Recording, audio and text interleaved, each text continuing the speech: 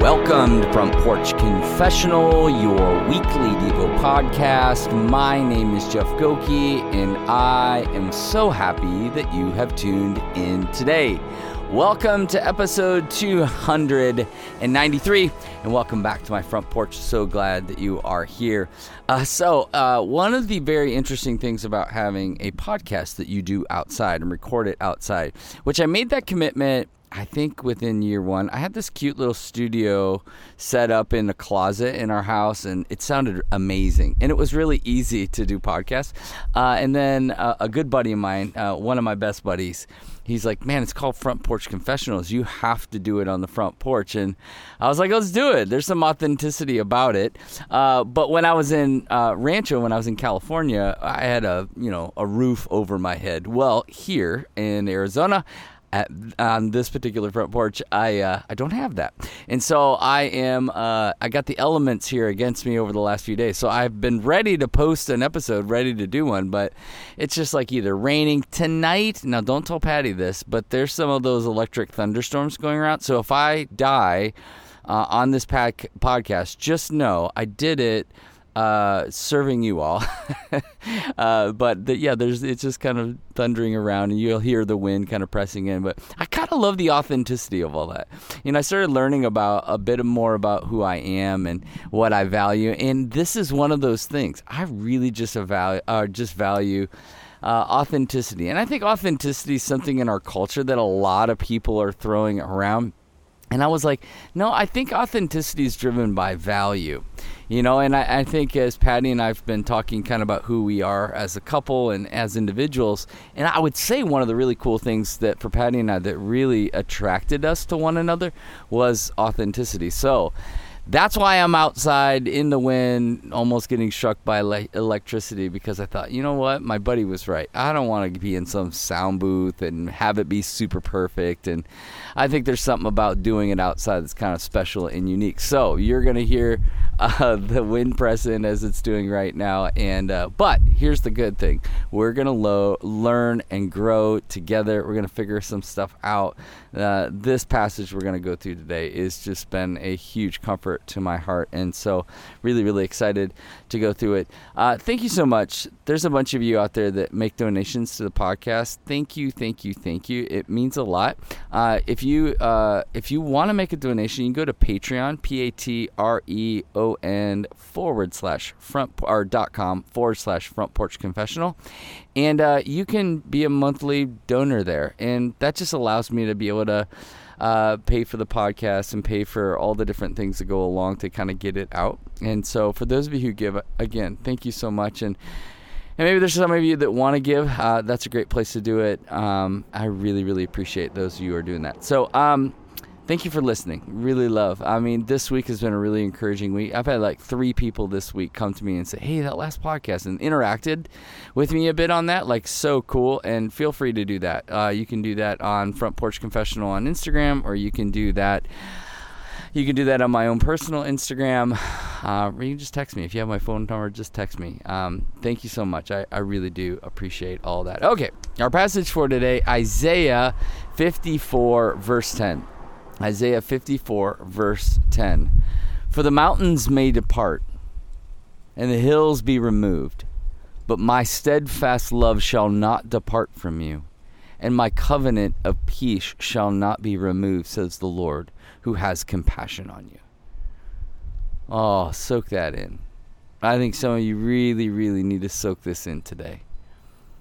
For the mountains may depart, and the hills be removed, but my steadfast love shall not depart from you, and my covenant of peace shall not be removed, says the Lord, who has compassion on you. This week was kind of a historic week, if you're into space at all. The James Webb telescope, it's this $10 billion telescope. Incredibly expensive. They launched it some months back, and they've been waiting for the first image to come back. And it's supposed to be able to see deep, deep, deep into space. So the first photo comes back, and everyone's blown away. And what it shows, it's 4 billion light years away. It shows, it literally is taking a picture of a spot the size of a grain of sand, and it shows thousands of galaxies, each with billions of stars in them. And you just sit back and you look at that, and I was realizing, like, God is giving us a snapshot into his glory right now. I mean, think about how providential this is right now, in the midst of everything we're going through, in the midst of a lot of the hurts and a lot of the pains and a lot of discouragements and a lot of all the political upheaval, all the racial tensions, like everything that's going on right now, Roe versus Wade, and all the tension I mean, just think about the massive amount of COVID, all the massive amounts of tension. And we get this photo back as if to say, relax, I'm in control. I know all of it. I'm in control of it all.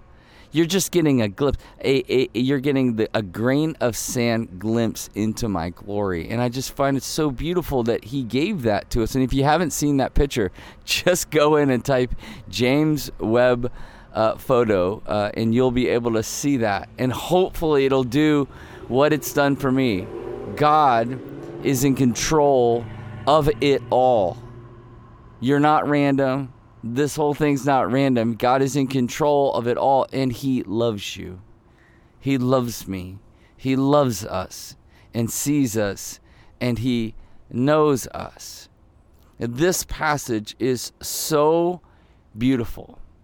It's speaking to the heart of a people that are discouraged, that are worn down. Maybe that's you right now. I just think about so many people right now that feel so worn down. They feel so overwhelmed. They feel so overcome. They don't know what they do. And God, through his prophet Isaiah, is saying this over to the people of Israel who are really busted up. They're really having a hard time, right? They know their sin has gotten them into captivity. They know they've rebelled against God. They know it's not good. Like, life doesn't look the way it should look. And what does he say? Hey, look, the mountains may depart and the hills be removed. Like, basically everything can come unhinged. All of creation turns up on its side, up on its head. In fact, he refers to Noah in the passage prior to it. But God's covenant with Noah made a covenant promise to Noah to not destroy the earth again with a flood.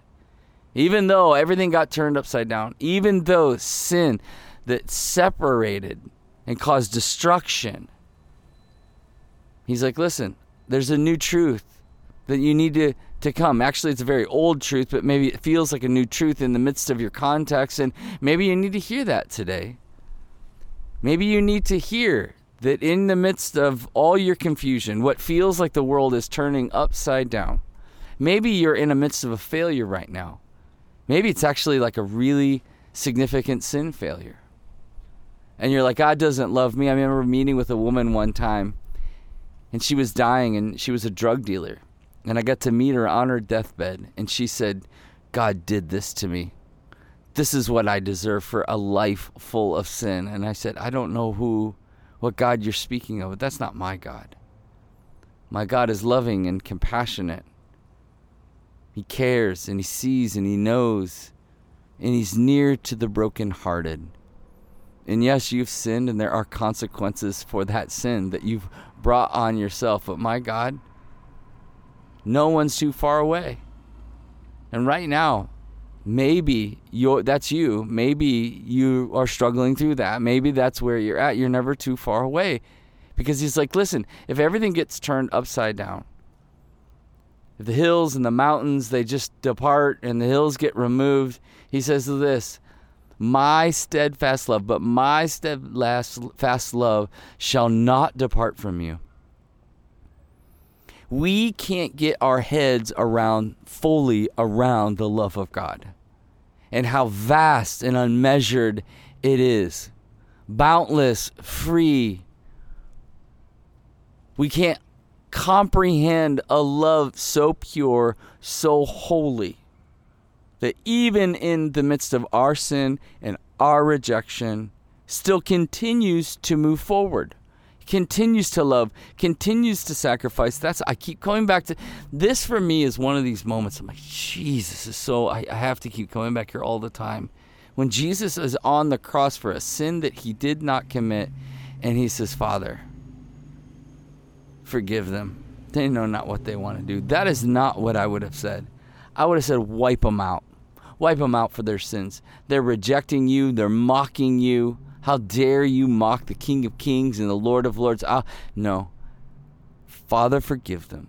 They know not what they do. The criminal on the cross who deserves, he even says, we deserve to be here. He looks to Jesus in his final minutes of life and says, hey, what about paradise? And Jesus is like, I'll see you there. I'll see you there. Look at his love. Look how sincere. Look how holy. Look how righteous. Look how above all that we can understand. And he just loves us.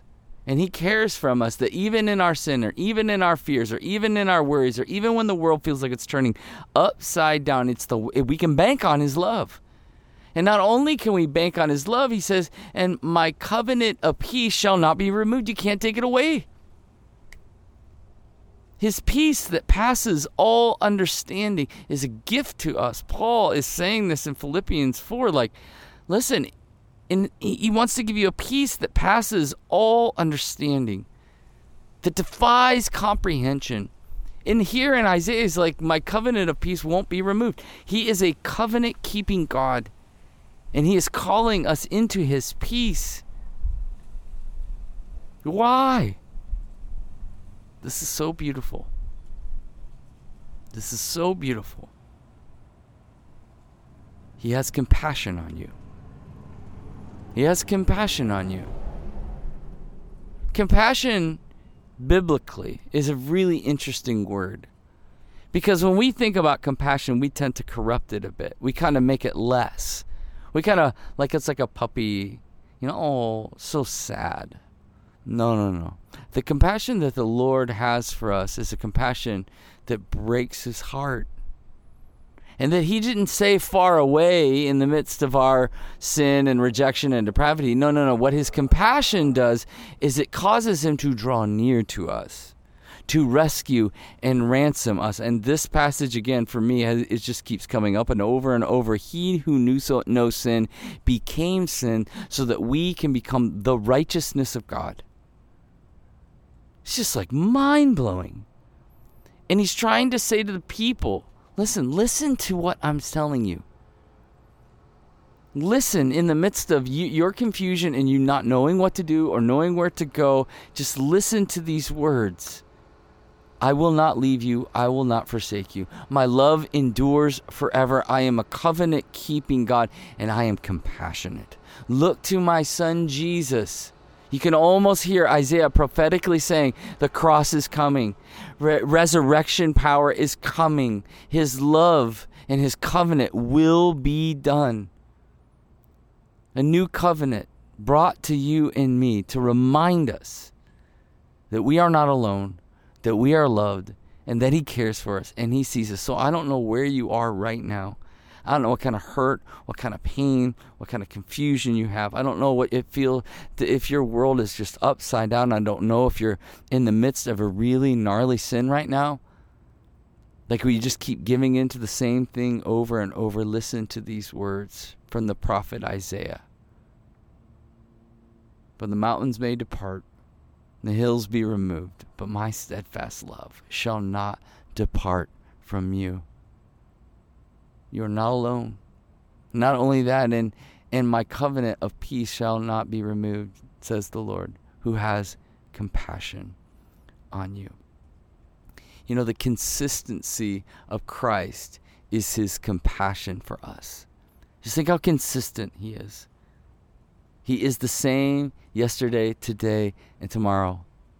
And his consistency, the consistency of Christ, is his compassion for us. Receive that today, wherever you are, whatever you're going through, receive that today. And so the question is simply that, where do you need to experience the consistency of the compassion of Christ? Oh, Lord, we love you. Thank you so much. Thank you for this word from your prophet. What an encouragement to us. Our hearts can calm down and realign themselves in you.